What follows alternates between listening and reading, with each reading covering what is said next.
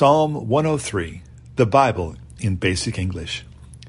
Give praise to the Lord, O my soul. Let everything in me give praise to his holy name. Give praise to the Lord, O my soul.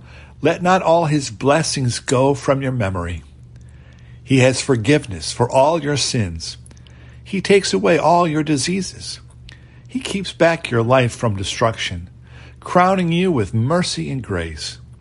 He makes your mouth full of good things, so that your strength is made new again like the eagles.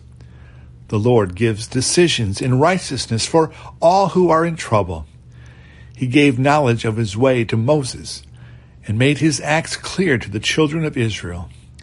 The Lord is kind and full of pity, not quickly made angry, but ever ready to have mercy. His feeling will no longer be bitter. He will not keep his wrath forever.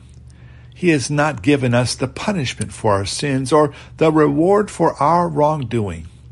For as the heaven is high over the earth, so great is his mercy to his worshippers. As far as the east is from the west, so far has he put our sins from us. As a father has pity on his children, so the Lord has pity on his worshippers. For he has knowledge of our feeble frame. He sees that we are only dust. As for man, his days are as grass.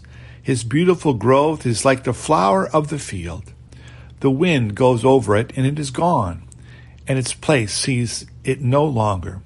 But the mercy of the Lord is eternal for his worshippers, and their children's children will see his righteousness.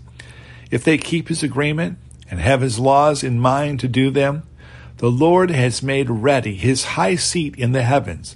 His kingdom is ruling over all. Give praise to the Lord, you his angels who are great in strength, doing his orders and waiting for his voice. Give praise to the Lord, all you his armies, and all you his servants who do his pleasure.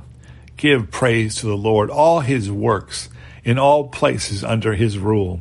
Give praise to the Lord, O my soul.